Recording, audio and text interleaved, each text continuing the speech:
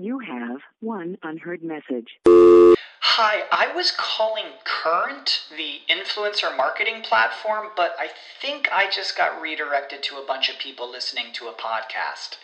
Well, anyways, I was calling Current because I was told they could help get my brand set up on TikTok Shop, and even build out an affiliate program of content creators promoting my brand, and even have those content creators go on live streams and promote my product there. Wow, I could really use Current. I also heard that the brands they work with are making millions in sales. I guess I'll just go to their website at current.tech. This is the story of the one. As head of maintenance at a concert hall, he knows the show must always go on. That's why he works behind the scenes, ensuring every light is working, the HVAC is humming, and his facility shines. With Grainger's supplies and solutions for every challenge he faces, plus 24/7 customer support, his venue never misses a beat. Call quickgrainger.com or just stop by. Grainger, for the ones who get it done. Welcome to Webcology. Webcology is the show that takes you into the deepest and darkest ends of the ecosystem on the internet. Our guides will take you on a journey into web marketing and bring you the experts and the information so that you can further explore the web marketing world. Now, here are the hosts of Webcology, Jim Hedger and Dave Davies. Welcome to Webcology on webmasterradio.fm for Thursday, May the 15th. This is Jim Hedger from metamen.com, Dave Davies from beanstalk-inc.com. And wow, Dave, spring or summer has finally come to the Pacific Northwest. Dude, it sure has, and perfect timing. We've been planning a camping trip this weekend for a while, and it looks like we finally going to get that weather. Oh yeah, it's a long weekend up here this weekend, isn't it? It's a long weekend, and we got, looks like, well, for those in Canada, about 31 degrees. Well, I guess UK. And I don't know what that turns into in Fahrenheit, but bleeding hot is what I'll refer to it as. Bleeding hot, somewhere in the 90s. And, man, it couldn't come soon enough. It has been a bleak, awful, cold winter up here, as, you know, as demonstrated by the coldness of Steve Ballmer's heart. Now, as regular listeners to Webcology know, Dave Davies and I live in Victoria, British Columbia, which is just sort of up the strait from Seattle, Washington, which is pretty much the headquarters of Microsoft. Well, Microsoft stepped away from a Yahoo deal a couple of weeks ago, about $45 to $46 billion worth of Yahoo, and we thought it was pretty much, or possibly pretty much over then, but apparently it's not. Interesting day today, eh? How exciting is this? I'm just abuzz. If that's the right word to use. I think this has just made the game so much more fun to watch. Well, absolutely, but kind of scary. Now, for listeners who aren't really aware of what's going on, I don't know how you could avoid this one today. Yesterday it was announced, or Carl Icahn, a billionaire corporate raider based in New York, announced that he had, in the last few weeks, acquired about 4% of outstanding shares in Yahoo. Now, people have been wondering why Yahoo share prices have been stayed up in the $25, $26 range, even after Microsoft stepped away from the negotiating table.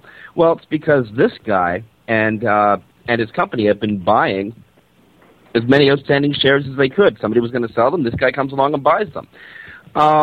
What he's doing, what Carl Icahn is doing, is he's taking the Yahoo board to the proxy fight we expected Microsoft to take him to.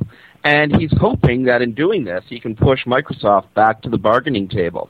What do you think of his chances, Dave? I think his chances are really high. I mean, it's not a situation. We know the intent of Microsoft. We know they did it they tried for it a year ago. We know they're trying for it now.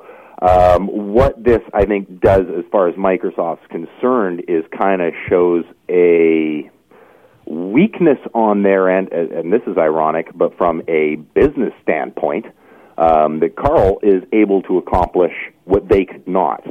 And I think that really says something. But at the same time, we do know that they've had repeated interest in acquiring Yahoo. This is a great opportunity, and I mean, really, it's quite out there. I mean, Carl's already put forth his intentions to do so. Microsoft hasn't responded yet to which way that would go. And this is at least according to a Wall Street Journal article. But I think it's pretty clear that they would be interested in it. They can probably get it at what they were. Well, Carl, ICANN isn't an idiot, so he knows that what they were offering before. They're probably willing to go a little higher than that. Obviously he's standing to make just enormous amounts of money off of this. Microsoft can get what they wanted for pretty much what they were offering, probably not, maybe a little bit more. And I think the shareholders of Yahoo are, a lot of them at least, will be looking to get out. I think this is just one of the best moves I think I've seen in a long time in the search market, and probably in the business marketplace in a long time. I think this is just a brilliant move. It has its risks. What if Microsoft says no? But even if Microsoft says no, what? So he's left with a bunch of Yahoo shares. Like, your loss is certainly, it's certainly worth the risk at that point. And I think for us, I mean, for me personally, and for the SEO and online marketing community, I think this is just, if nothing else, he's made this a really, really exciting time to watch. Well, I'm going to read a few names out here. These are, according to the New York Times, these are a few of the names that ICANN is floating as his proxy board. He's got Lucian Bebchuk, a Harvard Law professor, Frank Bondi Jr., former CEO of Viacom Universal Studios, a name well known and loved by Webmaster Radio listeners, Mark Cuban, owner of the Dallas Mavericks and founder of Broadcast.com, one of the first .com billionaires, Keith Meisner from ICANN Enterprises, Brian Posner, CEO of ClearBridge Advisors, a venture capital firm, Robert Shane, chair and CEO of New Line Cinema, and of course himself, Carl Icahn, CEO of ICANN Enterprises. Now, I want to remind you, Dave, of who Carl Icahn is. This guy's a corporate raider. His modus operandi is to grab stuff, buy as much of it as he can, break it into component pieces, and sell those pieces for whatever he can make. He's had a history of doing this in the past. He tried to do this with Time Warner just last year. Do you think he wants Yahoo as a complete unit? You bring up a very good point there. Now, I'm basing, and a reliable source that it is, according to the Wall Street Journal from just earlier today, he has contacted Microsoft, has not had a response back yet. But I think that really clarifies what his primary intention is, and who wouldn't have that. I mean, he could easily, if they are still interested, and I think we can pretty safely assume that at the right price they are, it makes a lot of sense from his standpoint to reduce the amount of work, get in, get out, and make yourself, I don't know how many millions upon millions of dollars, in the transaction for, what is, I'm sure it's a lot of work, it's putting out a lot of money, but he can probably make a very, very healthy percentage return for what is essentially a very quick flip. In the event that Microsoft isn't interested, though, I think that's where it gets a lot more interesting, and I think for Yahoo, a lot more dangerous as one of the actual employees or executive there. In that, he's going to need to break it up because it's going to be worth more in its individual parts than it would be as a whole. At the same time, I think there is that, that's a lot more work. I think if he can get in, flip it, get out, and just pass it off to Microsoft, I think that makes a lot more sense from his standpoint. I would guess that's his primary objective. And then if that doesn't happen, then I think we're going to see, really interesting things happen, but a lot more kind of break up and sell the component pieces. Well, yeah, clearly his intention is to get Microsoft back to the bargaining table and try to get something north of $31 per share. Obviously the other wild card here is what if Steve Ballmer turns and says, "Sure, I'll do it for $24 a share, $25 a share." I think this kind of essentially puts Ballmer back in the driver's seat again. And this is assuming that the that the proxy fight is actually successful, that ICANN is actually able to replace Yahoo's board with his proxy board. And it's interesting and notable that ICANN has appointed a slate of 10 potential board members. That's the entire board. He's not going after the easy route, 2 or 3 people to sway the vote. He's going, clearly, I think he's going after Jerry Yang's head. Mm-hmm. Oh, I think you're right. I think you're right. And even from that perspective, I think it makes a lot of sense if he can not just have sway, but absolutely dominate, everything there. I think that opens the door. I think Microsoft would be a little hesitant to go into any kind of negotiation where they were dealing with a Yahoo that had a friendly sway but was not dominant.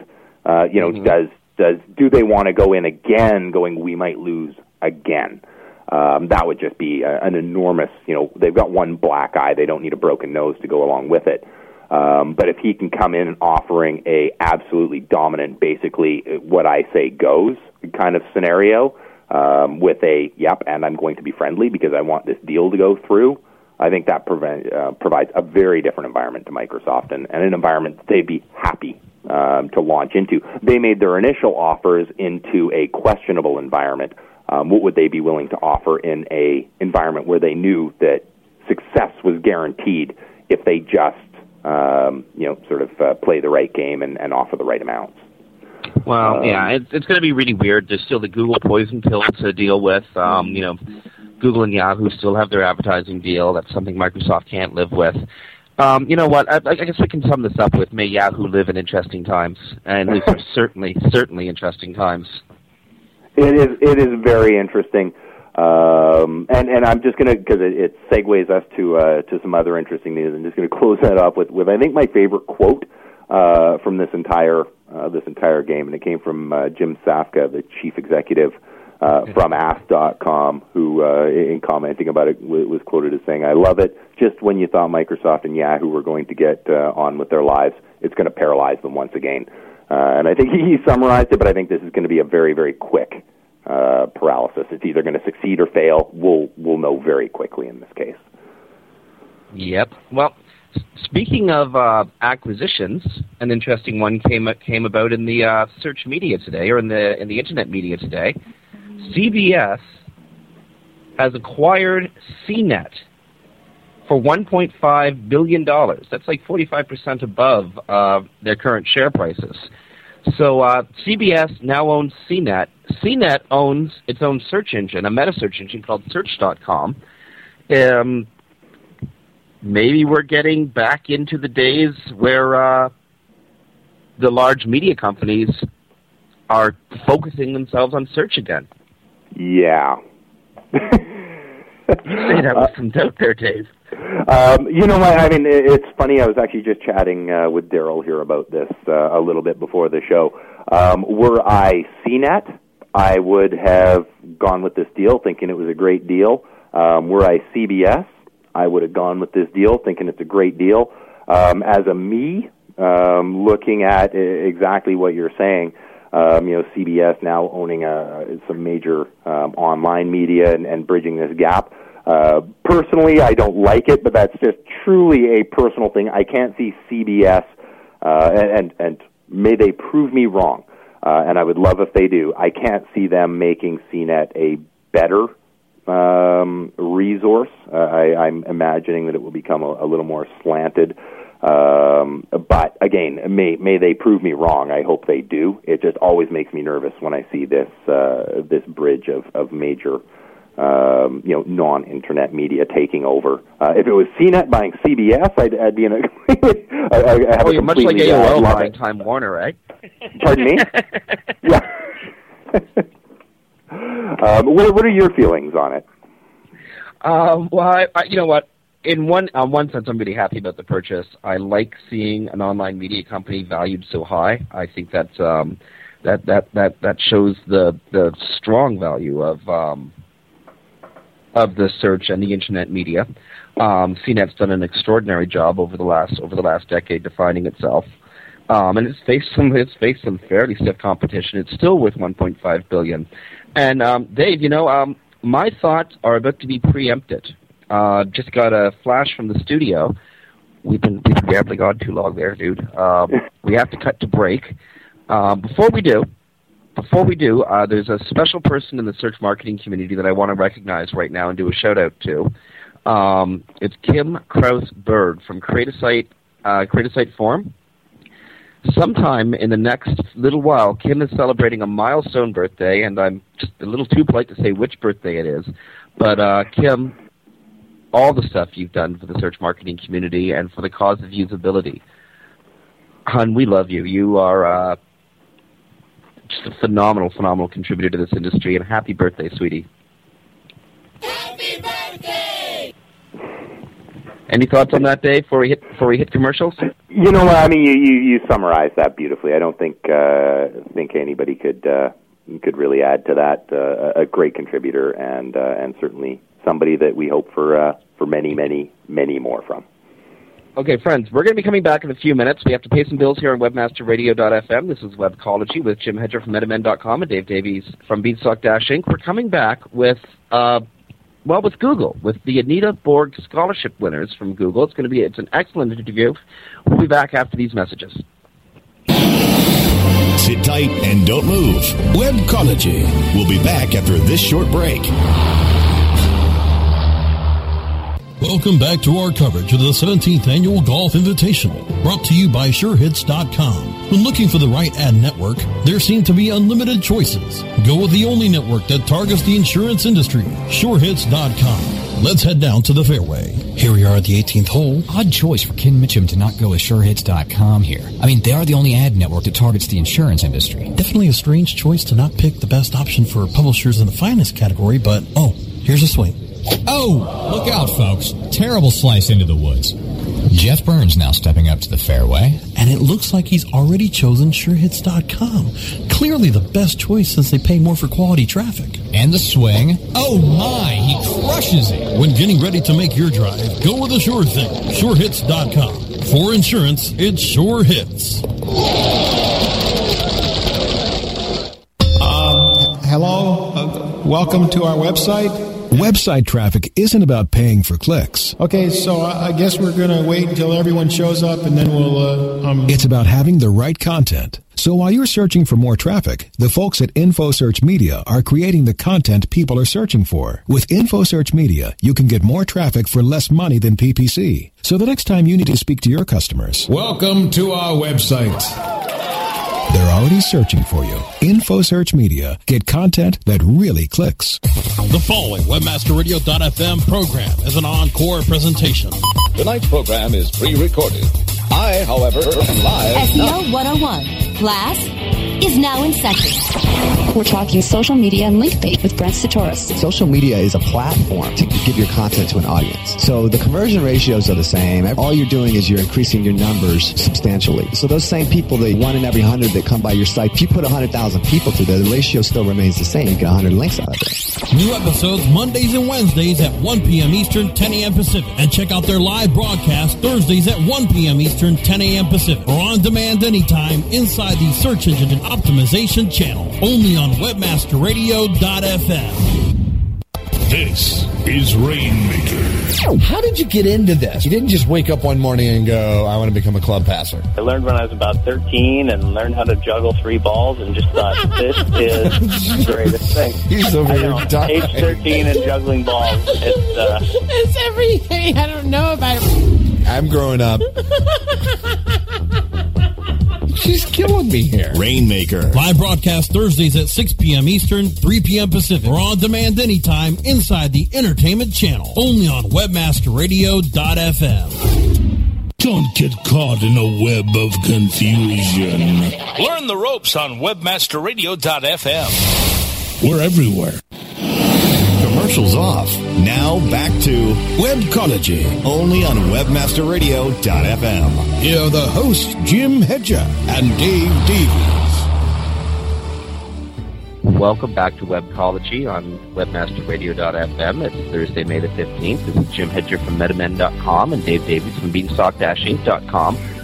And we have an interesting pre-recorded interview. We recorded this interview on Monday with with Google and with one of their scholarship winners, one of their Anita Borg scholarship winners, Selena Gibbs from the University of Victoria.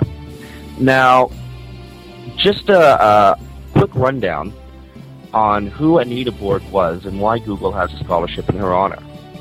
Anita Borg died of brain cancer in Sonoma County, California on Sunday, April 6, 2003 at age 54. She was one of the pioneers of women in technology. After completing her PhD in computer science in 1981, Borg worked as a leading-edge researcher for several IT industry giants. 6 years later, while attending one of the dozens of industry conferences, she was providing support and mentoring other women at these conferences, and she noticed a lack of women at the conference. This is back in the early 80s. So she started a forum called Sisters, which was an email list that was designed to provide support and mentoring for women in IT. The list has grown to include over 3,500 women in almost 40 countries, and she was also the driving force between the Institute for Women in Technology and the Grace Hopper Celebration of Women in Computing. Shortly after Ms. Borg died in 2003, Google announced a scholarship for women at the time it was at women at American universities, and now it's women at universities in the United States, the UK, Australia, and in Canada, who are leaders in in IT and who foster other women in IT. When it was announced that a woman from University of Victoria, Dave Davies and my hometown, was one of the winners, we wanted an interview. We asked Google if we could get it, and they graciously agreed. And friends, here it is. We're speaking with Jordan Bookey, the Global Diversity and Talent Inclusion Program Director at Google. Is that correct, Jordan? I'm a program manager. Program manager at Google. And we're also speaking with Selena Gibbs, an MSc from University of Victoria, who's working on her PhD, who happens to be one of the winners, the Canadian winners, of the 2008 Anita Borg Scholarship. Now, for listeners who aren't familiar with Anita Borg or with the scholarships that were named after her, Anita Borg was a pioneer of women in IT. She died of brain cancer on April the 6th, 2003 in Sonoma County in California at age 54. And, well, in lieu of flowers and in lieu of other memorials, Google set up a scholarship in her name, directed primarily at women who are leaders in IT.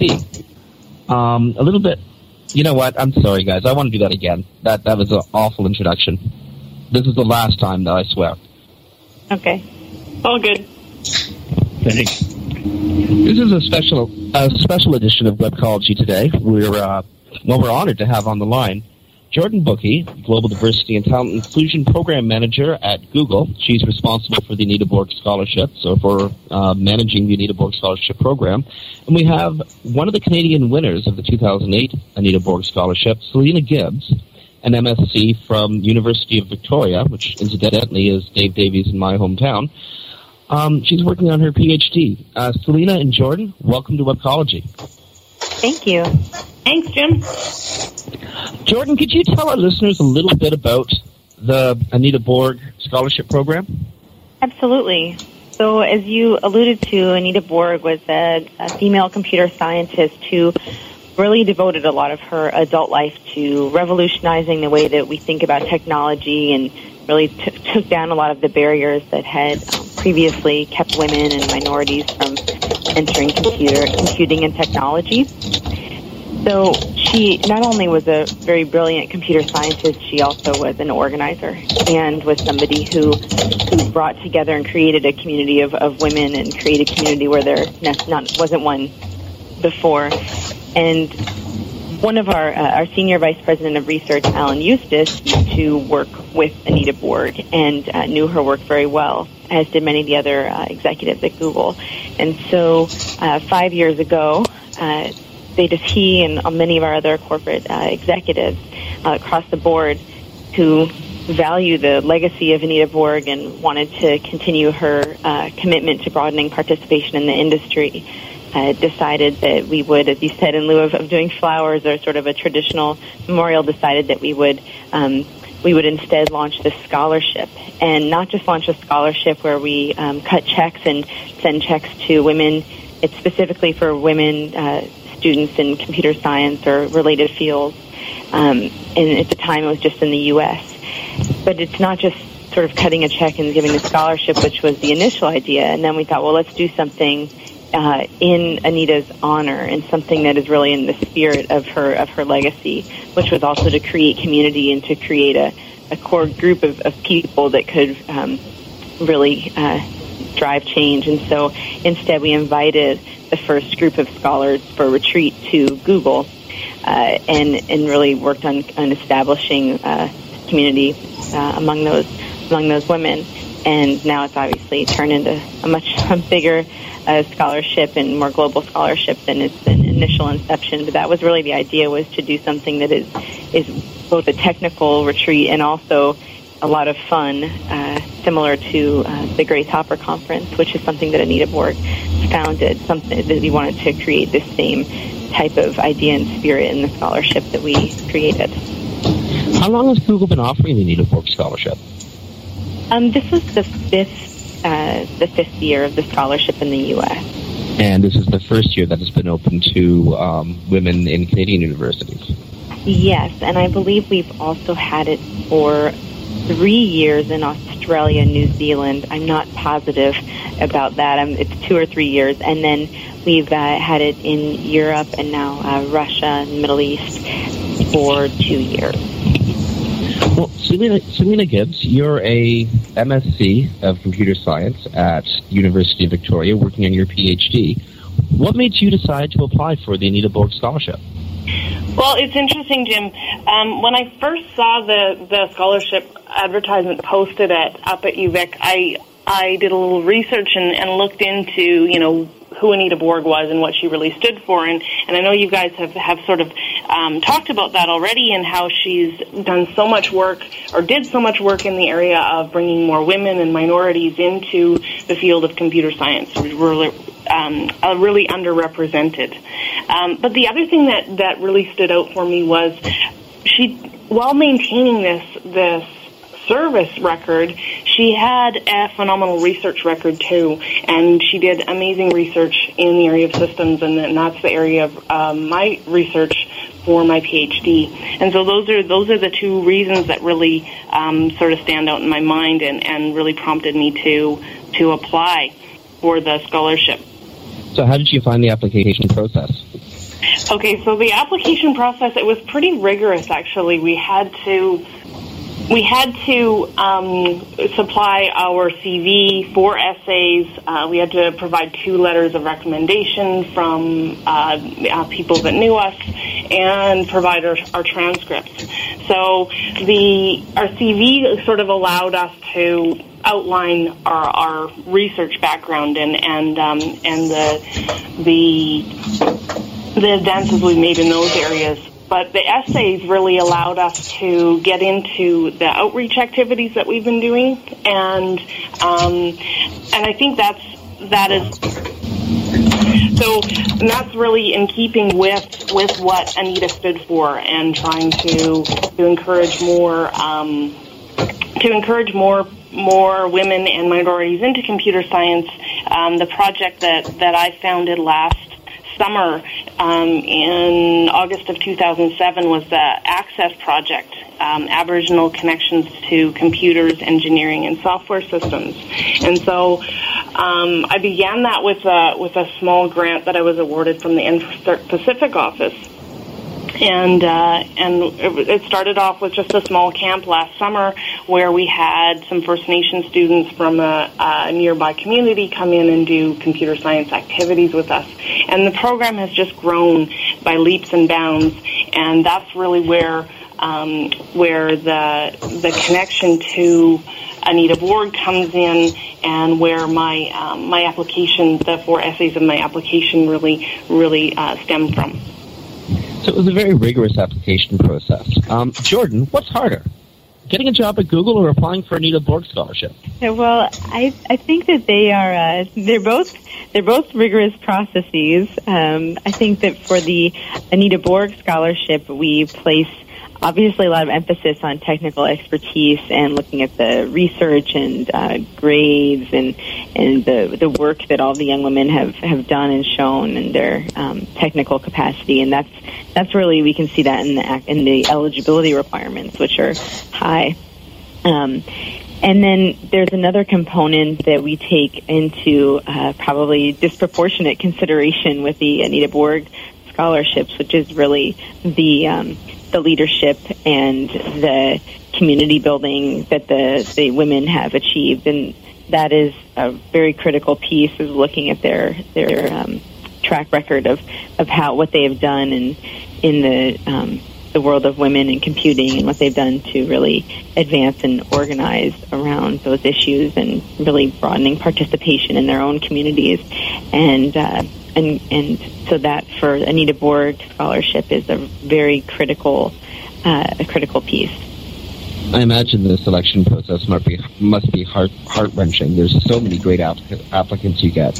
How many applicants? It was very difficult, actually, to sit in the review room with all that. We actually have a committee of self-selected women and male engineers in the office, and across multiple offices for this, who reviewed all the applications. We read through all of them painstakingly, and sitting in that room and really going through every individual, we spent time discussing and providing feedback on every person. So it was painful because there were so many wonderful applicants and people who were really doing incredible things, so we had limitations. Well, of course, there can only be so many recipients. And Selena, when you are a recipient, this must have a huge impact on yourself and on your career. What has winning the Anita Borg scholarship meant to you? Well, I think, Jim, it's just been an amazing experience right from the application process to getting the phone call from Google to say that I had actually won, to the trip down to New York. I think the biggest impact that this scholarship has had on me is going for that visit to the Google office in New York and meeting this amazing group of 17 women from Canada that are managing to maintain an impeccable research record while leading outreach at initiatives across Canada. And it really has shown me that you can maintain a career and service at the same time. And I think that's a really important lesson that I've taken away from this whole experience. In terms of more career oriented, it opens up a lot of avenues for internships and that sort of thing, and obviously looks great on my CV. But it was really neat to see at Google what kind of systems research was going on, and we got to talk to a lot of different people. Stuart Feldman, one of the VPs of research there, was saying that one of the things that he really saw as one of the next up and coming areas of research for computer science is dealing with parallel architectures and many-core and multi-core architectures, and that really resonated with me, because that's where I'm sort of pushing my PhD research towards. So I think, it's the number of opportunities for myself are growing. I just can't even keep up. Now, I'm just going to jump in here with a quick question. It seems now this may truly show my ignorance, being a sort of typical male in technology. It seems from the outside that this would be a sector that would have essentially a perfectly level playing field. What sort of challenges are there to women in the technology sector? Let's start, Jordan. I'll direct this at you first, but I'd be very interested to hear the take of both of you on this one. Yeah, I'd imagine that Selena has has a more personal perspective on some of the challenges that she has faced. I think that we see a number of things, but primary among them are right now is the fact that there's a declining percentage of women who are graduating with or studying and graduating with computing and information sciences degrees. And so a barrier is then thinking about having a community and having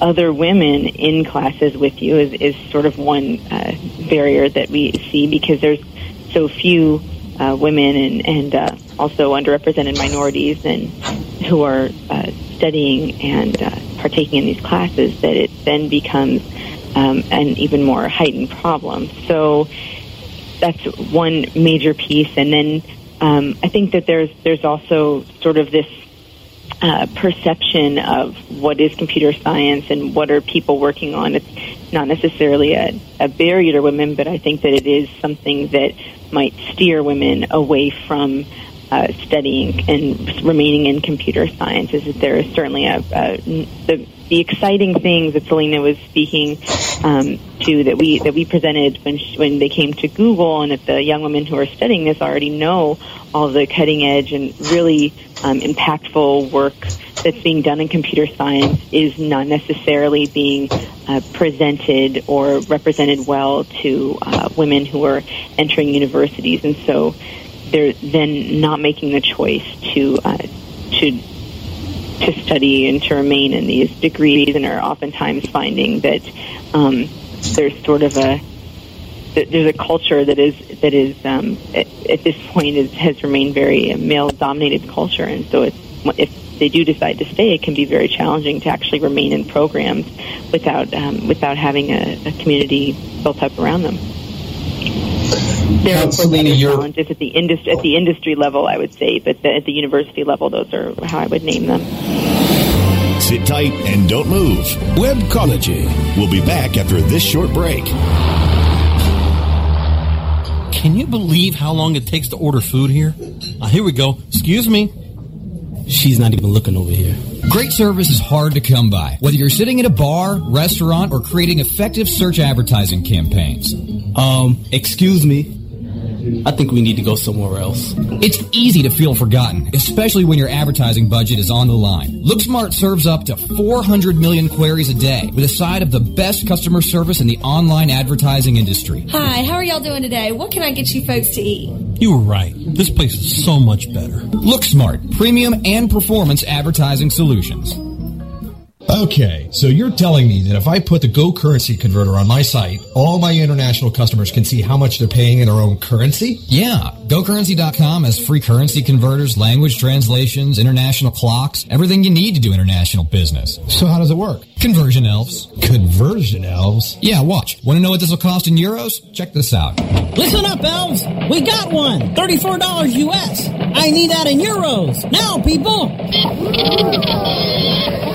We got it. Put it up there, elves. Wow. Currency elves. Who knew? GoCurrency.com. Free currency converters, language translations, and more. GoCurrency.com. How do you choose the right affiliate network to partner with? The answer is simple. MarketHealth.com, where health and wealth connect. Established in 1998 and formerly known as Joe Bucks, the MarketHealth.com affiliate network allows you to market and promote the world's leading health and beauty offers on the net. Start making recurring income and the highest payouts in our industry. Choose from over 50 of the hottest selling offers, ranging from herbal supplements, skincare, vitamins, beauty products, weight loss, and much more. Sign up for free at MarketHealth.com and start making money today. It's time to do your thing. Affiliate thing. Hey, this is Sean Collins from WebmasterRadio.fm. And do I not get to say who I am? Is it your show now? I flub my lines. Just because you're the righteous host and I'm just the and? Go on. I'll just sit back, let you take over. Go ahead. I'm going to just sit here in the pod cave and you let me know if you need me. Sean Collins and Lisa. Affiliate thing. Dig it. Live broadcast Wednesdays at noon Eastern, 9 a.m. Pacific, or on demand anytime inside the Affiliate Marketing Channel, only on webmasterradio.fm. Find Webmaster Radio now on Facebook, MySpace, and Twitter. Add us today from the webmasterradio.fm homepage. Want a hot pod? Load it with webmasterradio.fm and play with us all day long. Webmasterradio.fm. We're everywhere. Commercials off. Now back to Webcology, only on webmasterradio.fm. Here are the hosts, Jim Hedger and Dave Davies. Selena, would you agree you're in the trenches, so to speak, right now? Is that a big problem from your take on things, and do scholarships like this help to sort of advance and sort of promote more women being involved for longer durations through the university process? Oh, yeah, I think for sure, Jim. I mean, just the recognition itself for maintaining a service and research record is, I mean, it does a lot for just to keep these kinds of things going and keep people going. But to speak to the number of women in computer science, I mean, obviously going through my undergrad and masters here at UVic, I've noticed that, you know, I'm one of the few women, especially in the area of systems. And we talked about, you know, Anita Borg and her research area was systems. It was actually at SOSP, which is one of those hardcore systems conferences that Sisters was founded by a group of women in the bathroom at a coffee break, which is, you know, and interestingly enough, I was able to attend SOSP last year, and we actually began the conference a day earlier with a women's workshop, which I was able to attend and heard talks and presentations from, you know, leaders of women leaders in the area of systems research. So I think we are making advances in this area, and the recognition of those advances is what's really phenomenal. And here at UVic, we actually have one of the highest percentage of female faculty in our faculty of engineering, which encompasses computer science. We've got, I think, more than 30% female faculty here. Yeah, I was just going to sort of build on that. I think that was an additional thing that that Selena just sort of spoke to, is the idea of role models, and really that's a critical piece. They're actually having other people, faculty members in university campuses, making those more representative as well. And I also, you know, Selena's also a mom, and I think that even beyond being a mother, you find that oftentimes women like to have a lot of involvement outside of classroom walls and outside of the technical work that they're doing. And so finding a balance, especially in light of a field that is notorious for being something that's perceived to sort of be people working into the wee hours of the morning on their computers and sort of tinkering and just completely focused on the technical work and not necessarily having this whole life outside of it, that can seemingly be a barrier as well, because there's obviously there's a desire for a lot of the female students, not all, but for many, to have a varied university experience that is beyond the specific technical work, or in addition to, I should say. Yeah, that's interesting, Jordan, because remember we had a panel, A Day in the Life of an Engineer, and there was a panel of, I think, 5 or 6 Google engineers, and all of us female students from Canada, and the main questions were, how do you maintain a balance? How do you have a family? How do you introduce children into this sort of a lifestyle? And interestingly enough, I think I was the only one in the room with kids. Is that right, Jordan? Yes, you were the only one in the room. And I guess you weren't able to take your kids to New York on the retreat. No, not this time. No kids in the Gramercy building? Yeah, I did speak to some of the engineers later on, because, it was a really big topic of discussion between some of the students, and they were really interested in how people are dealing with that in both industry and academia. And there were a few Googlers that we met that, did have families and really spoke to the fact that Google is very supportive of, a flexible work structure and which is great to see. Now, a few minutes ago, Selena, you were talking about some of the projects you were exposed to when you were at Google's New York office last week. One of them being parallel computing. I'm curious, what are some of your ideas on the future of your areas of interest? What are you studying right now? What are you looking at right now? So myself, my master's work, I looked at sort of focused on middleware, looked at a Java virtual machine, the memory management subsystem within a Java virtual machine, and looked at how that was structured and alternate ways of structuring to provide a better, more evolvable, more, from a more software engineering perspective, to support evolvability and sustainability of these systems that ultimately everyone's applications run on top of. And so for my PhD, I'm looking at digging into that a little bit deeper. We look at the machines that are coming out now, dual core, quad core, and the question is, do the applications that people are running, are they really making use of these multi-core architectures? And so I'm looking at ways to support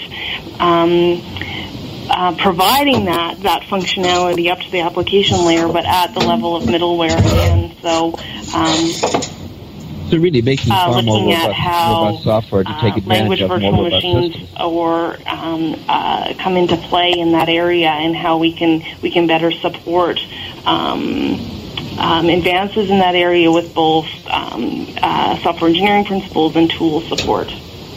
So your trip to New York, the networking you've done with other award recipients and other, and Googlers, or Googleites, have you found any extra support or any inspiration?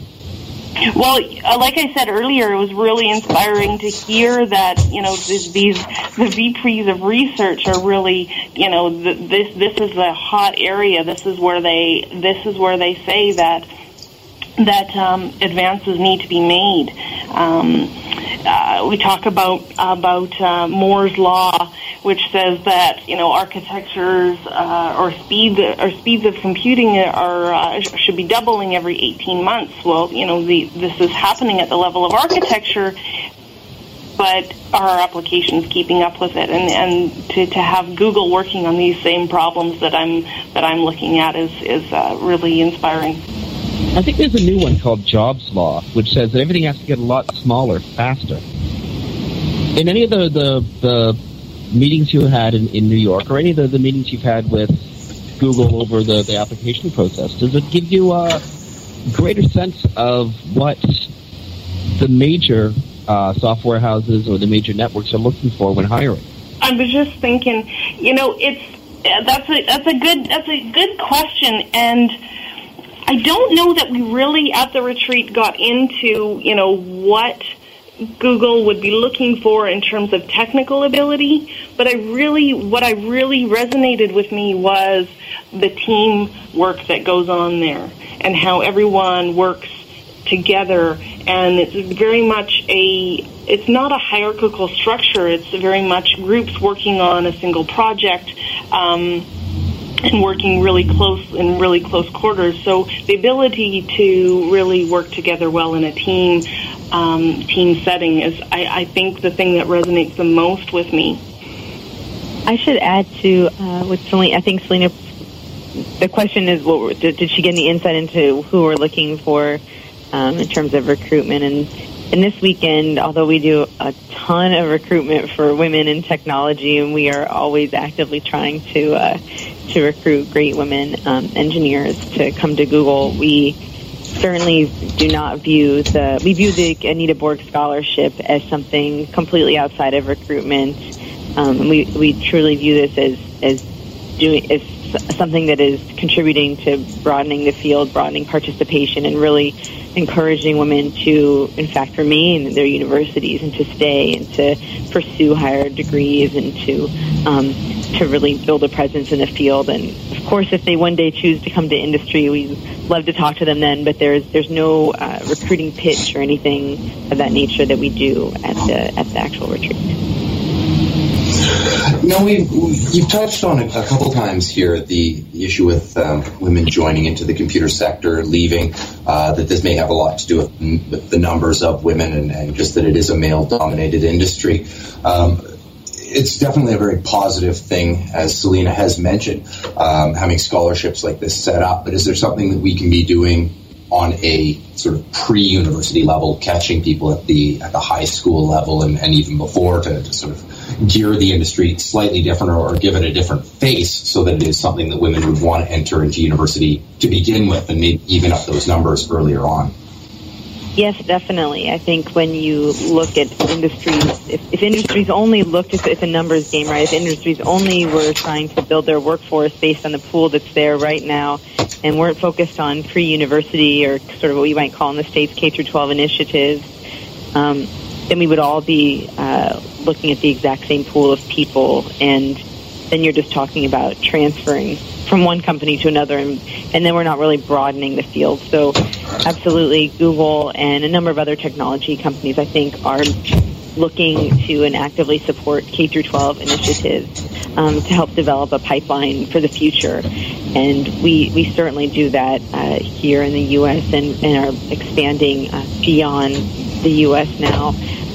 We recently started a partnership with Actua in Canada and are sponsoring their girls program for this summer, and also through our university programs help support initiatives like what Selena might be. We're not specifically supporting Selena, but other university students are doing, and look to also support those initiatives that are being run through universities that are serving K through 12. And we absolutely believe that the long-term answer is to look towards a much younger generation. Yeah, UVic here in our computer science department, we have the Women in Engineering and Computer Science office that focuses on supporting women throughout their undergrad, their masters. We also have our Sparks program, which is solving problems with algorithms, robots, and computer science, and where we have kids come in to the university and they actually learn how to program. They're learning how to deal with constructs that we teach our first-year students with conditionals and looping, and it's just amazing how quickly they catch on. And these kids are, ranging from grade 3 up to high school. It's really phenomenal. And that's the place to get kids as early as possible to get them excited in science. And I think we've definitely will start to see the fruits of that soon. I would hope so. There may be a tremendous gender imbalance in other parts of the world. Dave, Selena, and I are all from a city called Victoria on the west coast of Canada, which is a very progressive city. Will things be changing in the rest of the industry in North America, or as China and India become bigger parts of the industry, will there be more women in technology? I can say that Google will do its absolute part, and we are in all parts of our global company. We have a commitment to broadening participation among women in technology in all of the markets where we operate. So that does include China and India. We have awards similar to the Anita Borg, but not exactly the Anita Borg, for women in technology in India, and also have a presence, diversity and inclusion programs in Asia Pacific region. And so we certainly on our end will be working to do that, and I'm quite certain that other companies in our industry will will be working to do that as well. It's critical to the success of the industry at large, so I'm sure that there's a business case for doing it. Go ahead, Selena. Sorry. Yeah, I was just thinking about Jordan. You and I were talking about this earlier, where Grace Hopper, the conference down in the States, which it draws international contributions, as well as in Canada here in our home gym. We have the CC West Conference, which is the Canadian Coalition for Women in Engineering, Science, Trades, and Technology, which is going to be held at the end of the month. And this really gives an opportunity for women to come together and meet and sort of provides them with a venue to show the research that they're doing. We have to close the segment out now. I'm getting a message from the studio that we have to go to a commercial break. Jordan Bookey, Global Diversity and Talent Inclusion Program Manager for Google Incorporated, thank you so much. And Selena Gibbs from University of Victoria, one of the Canadian winners of the Anita Borg Scholarship for 2008. Both of you, thank you so much for spending time with us on Webcology here on WebmasterRadio.fm. Thank you for having us. Thanks, Jen. And, this was great. And on behalf of Webmaster Radio, Selena, congratulations. Thank you so much. Okay, be well. Well, that's it for Thursday, May 15th here on Webmaster Radio Webcology. This is Jim Hedger from MetaMen.com and Dave Davies from Beanstalk-Inc. Thank you so much for listening. Stay tuned to WebmasterRadio.fm. We've got some more great content coming right up.